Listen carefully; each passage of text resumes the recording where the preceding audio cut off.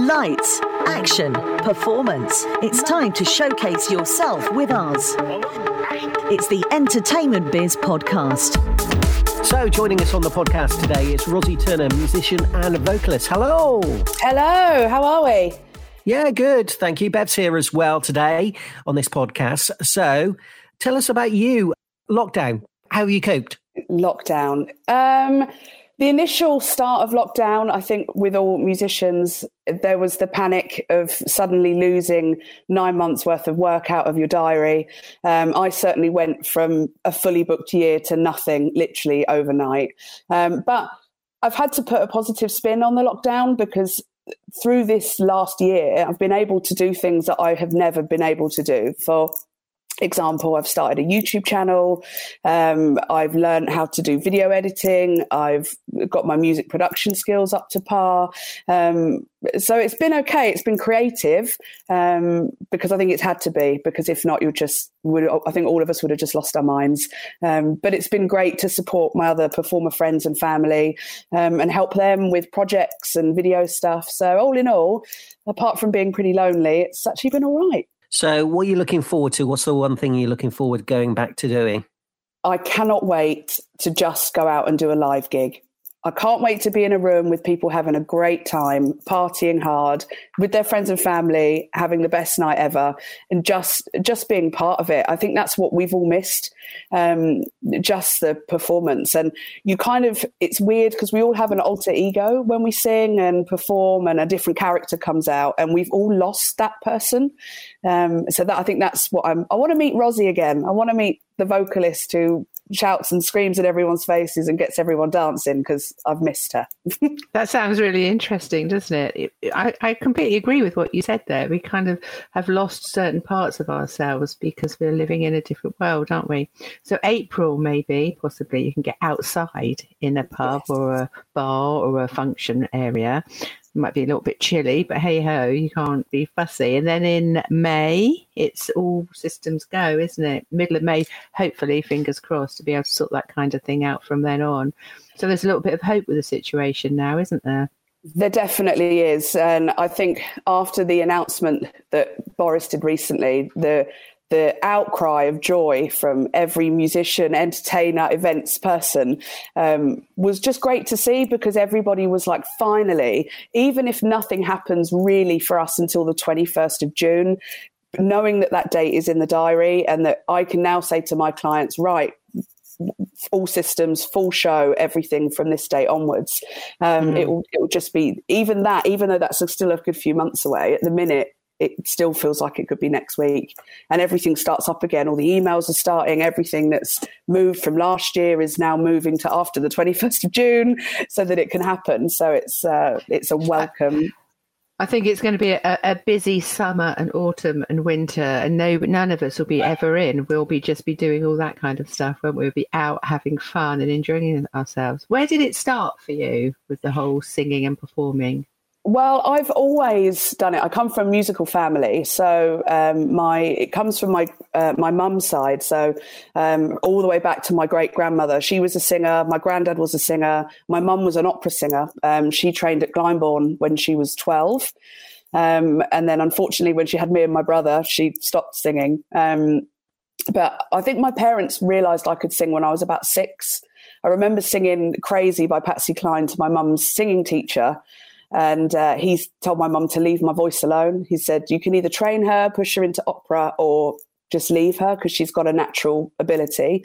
So I've always done stuff, like always been in theatre shows, and my dad acted as well. So even like the amateur stuff we did when we were kids, my dad was always the pantomime dame. My mum was a singing fairy. Me and my brother were villagers. So I've always done it. And then I took a break when I left school. I did the usual thing, became a hairdresser, went into, as you do when you're 16, and then you go off and have a job.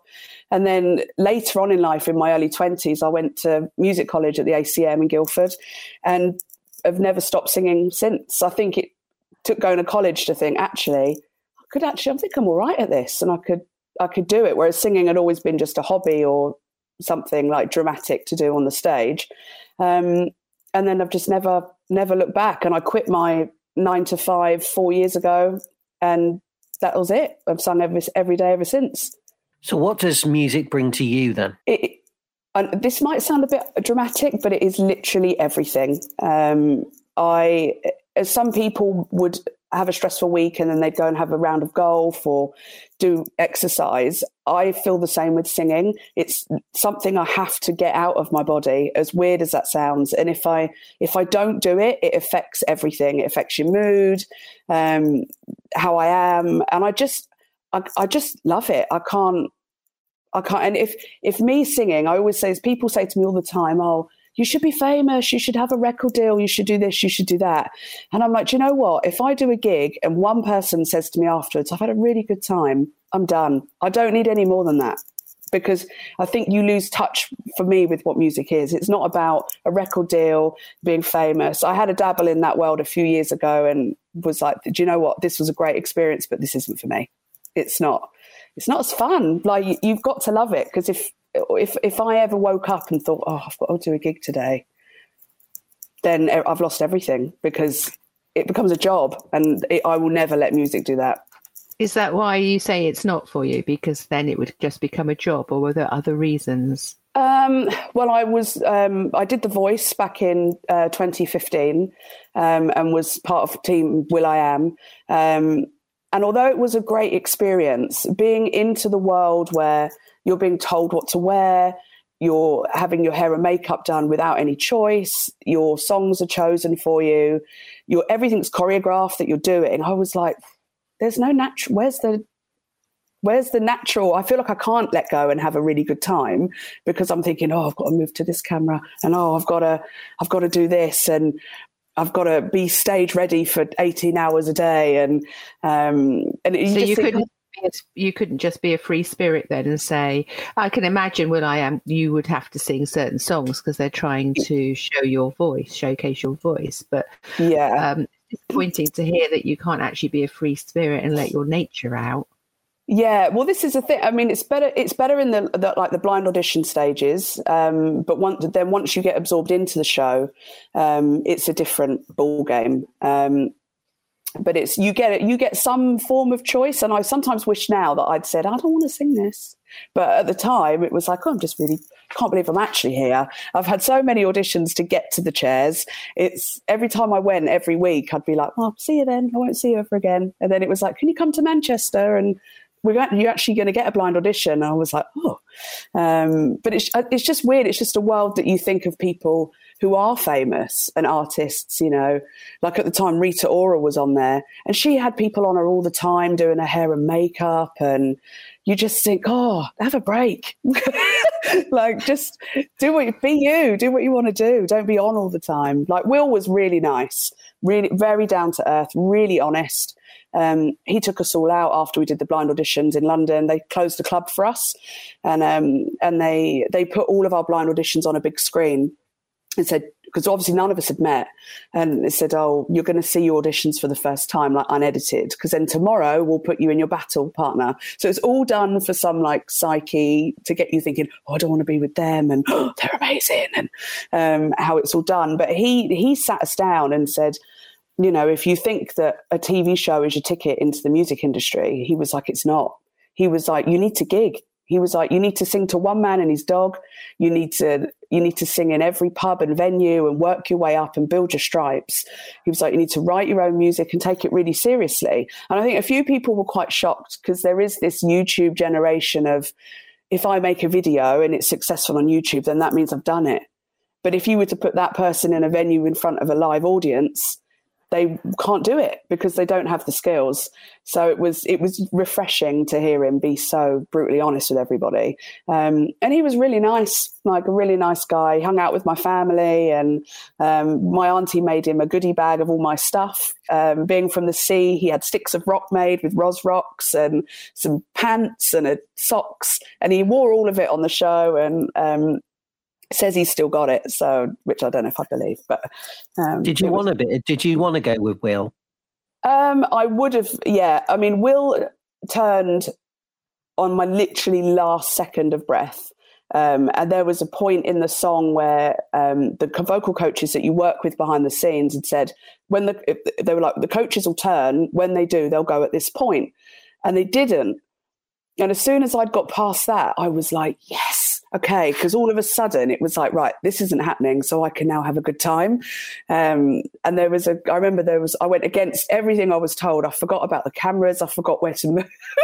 And there was a guy at the front of the audience that was dancing like mad. And I just literally walked over to him and sang the rest of the song directly at him. And Will went. So when I did it, it was Ricky, Tom, Rita Ora, and obviously Will. Oh, that's that moment there. And it was a very surreal experience. Like because the coaches talked to you afterwards, and Tom was like, "Who are you?" to me, and I was like, "Oh, I'm Rosie. Yes, I'm Rosie from Guildford." Like, this is really weird. I can't breathe. I've just sung 100 miles an hour. Like, it's 12 o'clock at night. But it was great. Like, in that sense, it was. Do you recommend it to any singers?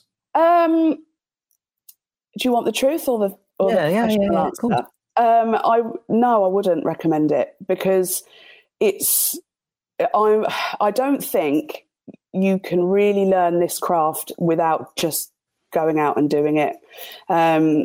It's not, I think, because of shows like X Factor and stuff, it gives off a different impression of what will happen afterwards.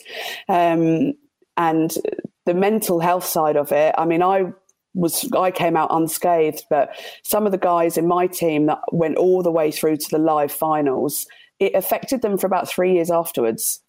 And this is what the ugly side of things like this that people don't see, how you can be absorbed into a world and I was scouted for the show in April, and I auditioned through to October, and my blind audition was filmed mid-October, and the battle was filmed in late November, and it wasn't shown until March. So you have this whole 12 months of being at the beck and call of producers, and I was in and out of London up to Manchester all the time.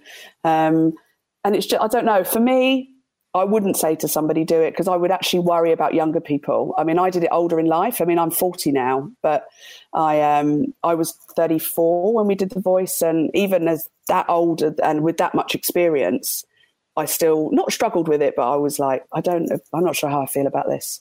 It's like that 15 seconds of fame, and the program needs you, so they nurture you, support you. Are you okay? All of that kind of stuff, and you're not prepared for it. So going back to what will.i.am said was, you go from the ground up, sing to one man on his dog, because that's how you learn your craft, and that's how you learn to become resilient. And and also the 15 seconds or 15 minutes of fame. People just think that is it, and then you go dropped, gone, and that's the emotional trauma that goes alongside it. It's also the social media aspect of it as well. I mean, it's awful, the comments and the trolling. And I remember they put you through social media training while you're there, because they go all through your Facebook and your Twitter, and they sort of pre-cleanse everything before you're on the show, ask you to remove certain pictures, or anything that could show that you've had a drink or you've had a party. They ask you to take it down. But they don't really support you in the backlash that you get after it. I mean, again, I came out unscathed, to be fair. Somebody tried to start a conversation on Twitter about my hair, but that was kind of the worst it got for me. But some of the other comments, the girl Brooklyn that I battled, she was only 19 at the time and very naive and was a YouTube sensation. But she became like my little sister during the show, and I took her under my wing. And when we did the battle, I said to her, Brooke, I know what's going to happen, so I want to support you to get to the next stage. So let's put on a great show for 2 minutes and not be two cats screaming at each other that's going to live on YouTube forever. But the comments that people made about her on YouTube was just awful. And you wonder how that affects somebody already who is young and impressionable. And although she is more from that era than I am, I don't know. It's the whole social media thing is a different world. Well, let's move away from The Voice. It's so weird, yeah. But the best thing about The Voice ever was having a full makeover by the ladies that do Strictly.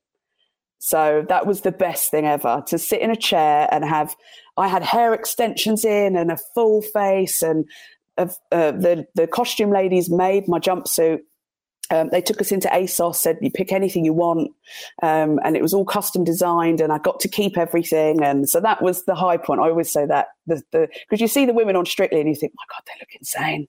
So to have that experience of being made to look like that, I was like, yeah. That was cool. Good old television, eh? Good old television. Yeah. They can do wonders with the makeup and everything. Amazing. And you think, how do they do it so quick? That's because there's 12 people getting you ready. You don't realise how quick it is. You just sat in a chair and told not to move, and it just happens in like 20 minutes. Well, I've been backstage of Eurovision many a time, and I've seen like all the divas there going, oh, my makeup, oh my God, I can't do this, all that kind of stuff. So I know a little bit of the insight into it and all that kind of stuff. So moving on then, from where are you with your music now then? So where am I now? So I suppose over the last 12 months, obviously, I've been concentrating on building a YouTube channel, and which I've actually really enjoyed. It's been really good fun. And then prior to that, I was working as a vocalist on the ships, doing a one-woman rock show. I did a showcase at the beginning of last year, just before lockdown, and now working with a couple of new agents. So hoping that towards sort of this year, when things can start going again, that's where we'll go. So it's I don't do original stuff anymore. I used to back in the days of ACM and when I was in my originals band, but I just like singing other people's stuff and putting different spins on it. And I love singing guy songs. When I did the showcase, I sang because it was a full rock set, so I sang Led Zeppelin because I was like, someone needs to sing for the guys, you know. Like, everyone comes out and does Whitney Houston or, you know, Celine Dion, who are phenomenal. But I was like, who sings to the dads? No one. And I love Led Zeppelin, Rod Stewart. Paul Rodgers is my idol. So I was like, I want to sing for the guys. And all the tech guys were like, oh, my God, this girl's singing Led Zeppelin. And that's what they remembered me for. So I was like, yeah, it's nice to do that. I was about to ask you about that. What is your style of singing? So it's not soul-y and soulful, it's more rocky. Yeah, well, I do like soul and blues and like the rock stuff, but I'm influenced by people like Rod Stewart. I mean, I grew up listening to Alison Moyet, Patsy Cline, Bette Midler, Shirley Bassey, the Carpenters. Me and my brother know every word to every Carpenter song ever written. And even now, like, it's our family favorite. But I just love older music from 60s, 70s. And especially Paul Rodgers. There's something about his music that literally sets my blood on fire. Like, I got to meet him a few years ago and I couldn't speak. I had to curtsy. I called him Mr. Paul Rodgers, sir, and all my friends laughed at me. So it's really embarrassing. A little bit of a fangirl moment. Really bad, yeah. And I didn't expect it. But he was at the Royal Albert Hall. We went to his dressing room afterwards, and he was sitting in a corner reading a book that someone had given him after the concert. But as we walked in, it wasn't just him. Queen were in there. So Brian May, Roger Taylor, Jimmy Page was there, Gary Moore, because Gary Moore was playing guitar for Paul in the band. So, and I went with my band. So we walked in and all of us were just like, nobody say a word, just stand here. So we all just stood there like, God, what do you do? What do you do? But a night I'll never forget. And he gave us really good advice at the time and said, you know, he's never made a penny from Free because he signed all his rights away when he was 15. So he didn't know. So he told us, do this, don't do that. We sent him some of our music. He gave me his email address. I kept in contact with him. So it's... Wow. Okay. So you get advice from one of your idols. What words? Do this and do that. What are a couple of tips? Well, he said, be very wary of record deals. He said they are just a bank loan. He said you have to pay that money back. You know, if people say it's £1 million record deal, they're giving you £1 million to create a record. And you have to return that money in one way, sales or personally. He said about our songwriting rights, to not sign them to a publisher, which at the time we were in the midst of that. We were doing showcases with Sony. We were about to release a single. And all of a sudden we were like, okay, we're literally about to give everything away. So we wouldn't, if anything had happened with our single, we would have got a performance fee for it. And so that's kind of like serendipity, isn't it? It's right person, right time, right idol. You're going to listen to what they say, and he's been through what you were about to do yourselves. Yeah, and he was so just normal, just to sit and listen to somebody tell you. You think you see these artists and the people that you aspire to be. Like, I wanted to be Alanis Morissette. As soon as I was 12 and got the Jagged Little Pill album, I was like, I'm going to be in a band. This is what I want, and I want to be like this. And you never think of what happens behind the scenes when someone is an idol of yours. You just see them and you want to be them, and it's not until you have a one-on-one with someone and you think, my God, you're just a normal person, but what you're saying is completely right. And none of us have ever forgotten it. I mean, that was probably back now in like 2006, but we all still, me and the boys are still together in a function band in the Tricks. But it's something we'll never forget. And none of us have ever made any of those mistakes with our original music. That's a wonderful piece of advice that you're now giving to anybody else who's going to be listening to this podcast to start with, that you got upline from somebody else that you respected. And now, like you've just been saying, for the last year at least, that's all we've talked about, particularly apart from the voice, where you are in charge of your own creative destiny and financial future. Yeah. Whatever that may look like. Yeah. And it's, and also it's nice to be able to help other people because of the sort of the YouTube music generation now. I've got friends who, one of my closest friends, Jen, who we all call Mini Me. She's a lot younger than me. She's a graduate from Lane. She's a phenomenal pop singer, but she has people contacting her all the time saying, Jen, can you sing a top line for me on this dance track? And I actually saw her recently and said, are you being paid for this, Jen? Have you done a contract with these people? Because she wants to do it. She's just giving it for free. And I said, so what happens when this gets released? She's like, I haven't said anything. Because this information isn't readily available. People want to help and do stuff for experience. But I was like, Jen, you need to put something in writing with these guys, because you're writing this melody, you're recording it, and you're giving it to them for free. I was like, there's something wrong with this picture. So I'm helping her to get the recognition she deserves, because she's phenomenal. So then I'm going to ask you a question. What's your one song that you go to? My one song that I go to? Yeah, if you had to sing it. It would be either, I'd say there'd be two. My top two that I would pop into my head. So my first one, hands down, is All Right Now by Free. That's what I'm known for. And the other one would be What's Up by the 4 Non Blondes. Why those songs then? Give us a little bit more detail.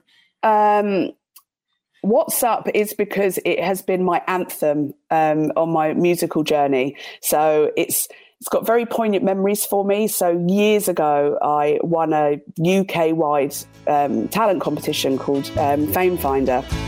And I actually beat Leona Lewis randomly, funnily enough.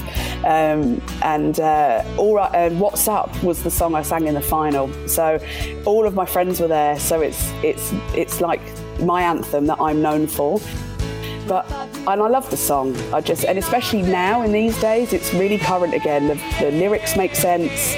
And it's the last. And every time I've done a big show, it's always my encore.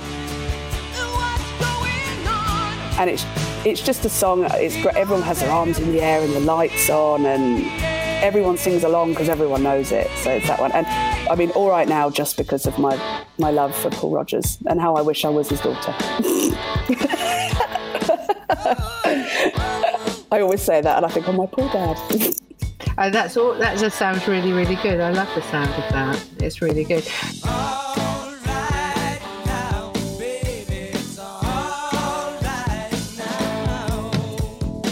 We only spoke briefly about the sort of gigs that you used to do before lockdown. Whereabouts would you perform generally? In theatres or? Yeah, so now, I say nowadays, a lot of everything I do is private. So it'll be corporate functions, events, weddings. That's my main industry now in more the event side. I very rarely do pubs anymore, but will never not do them because that's where it all begins. So it's like never forget where you've come from, and always do them. So Brian and I would do acoustic gigs in Fleet together quite often. Well, whereabouts in Fleet? I can't remember what's called now. The Canteen. Yeah, Propaganda. Propaganda, that's it. Yeah. So we would do that because on a Thursday night they did an acoustic night. So Brian and I would be there. It was about every 8 weeks, and it was just, I was like, we'll do this just because it's good fun. Like and when you're in the wedding and corporate events industry, you know, there's a lot of money involved and a lot of production and a lot of pressure because you're aware, and especially like somebody's wedding, you're like, they're going to remember this forever. Like, this is a really big day. So you put pressure on yourself. But when you can go back to the pub world, you can actually just sit back and sing out and have a really nice time because there's no pressure because you know you're good at what you do. So it's a different kind of vibe, isn't it? Yeah, and it's something I'll never forget. And I think especially now coming out of lockdown, I can't wait to sing in a pub again. That's my first thing. Like, I want to go back and reconnect with that straight away. Like, the weddings and stuff will always happen, but pub gigs will be the blessing, I think, for all of us. And what's this other thing you were telling us about a little bit before? Yeah, so Made My Night is a concept that I began nearly 4 years ago now, where I got a group of my friends together who are all professional singers. A lot of them are from the West End, and a couple of DJs. And one night we went to a girl who'd seen me singing was asking if I would come and sing at her wedding. So I said, well, look, do you need a DJ? Blah, blah, blah. So my DJ went along and there was 3 of us singing, but we arrived dressed as guests. So her friends, we just said, we'll just tell people that I went to school with you if anyone asks how I know you. And we had our microphones hidden in our pockets. And then all of our tracks are mixed into the main mix of the night. So we get the thumbs up from the DJ when he's going to say start. Like, I sing Tainted Love, the Imelda May rock and roll version. So he'll fire that. I listen out for it. And then I'll run in and jump up on a table and sing. And everyone's like, oh my God, there's a singer. Because they think that the night is just a DJ. But then this will happen like an hour or so into the start of the party. Once everyone's had a couple of drinks and has said hello to everyone and has settled and are ready to have a good time. But then we don't leave the dance floor. So we all sing sporadically through the night with the DJ. And just by the end of the night, we know everybody. Everyone's become our best mates. We get everyone doing the Proud Mary dance as the last song. We have confetti cannons going off and all sorts. But I think we create a safe environment for people to lose their inhibitions is what I like to call it. And I called it Made My Night because that's what people would say to me afterwards. So I think that sounds absolutely brilliant. That's exactly what we need on June the 21st or the 22nd or the 23rd or the 24th or every single night between now and eternity. We need something like that. So you're exhausted. I hope so. Well, we did a few lives over the lockdown, just for fun. We did a fundraiser for the NHS, and we just did it in a street. One of our DJs has a barn, so we set up a fake nightclub. And it was all socially distanced. We all had our marks, and we went on Facebook Live for like 3 hours and raised about £1,400 for the NHS.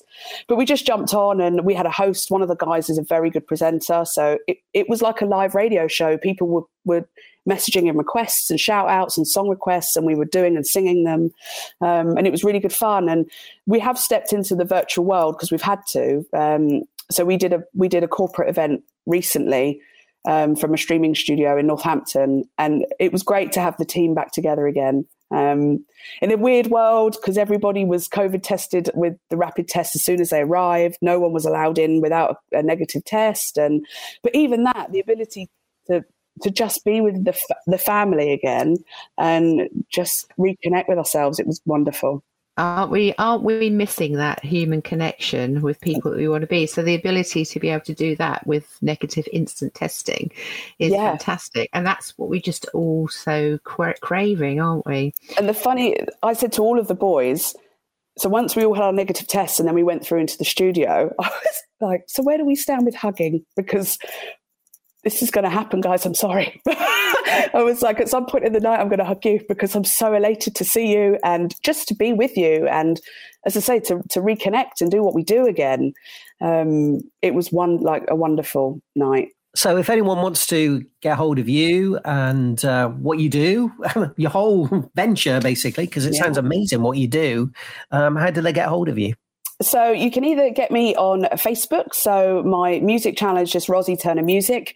It's the same on Instagram, and the Made My Night website is just mademynight.co.uk. And there's also a Made My Night UK Facebook page. Well, it's been lovely to spend some time with you on this podcast. I know Bev's enjoyed it. I've enjoyed it. And hopefully our audience has enjoyed it as well. So thank you, Rosie. Thank you very much. Thanks for having me, guys. Hey, thanks for listening. We very much hope you've been entertained. And don't forget to check out our Facebook page at Entertainment UK. You'll find all our podcasts at buzzpodcast.co.uk.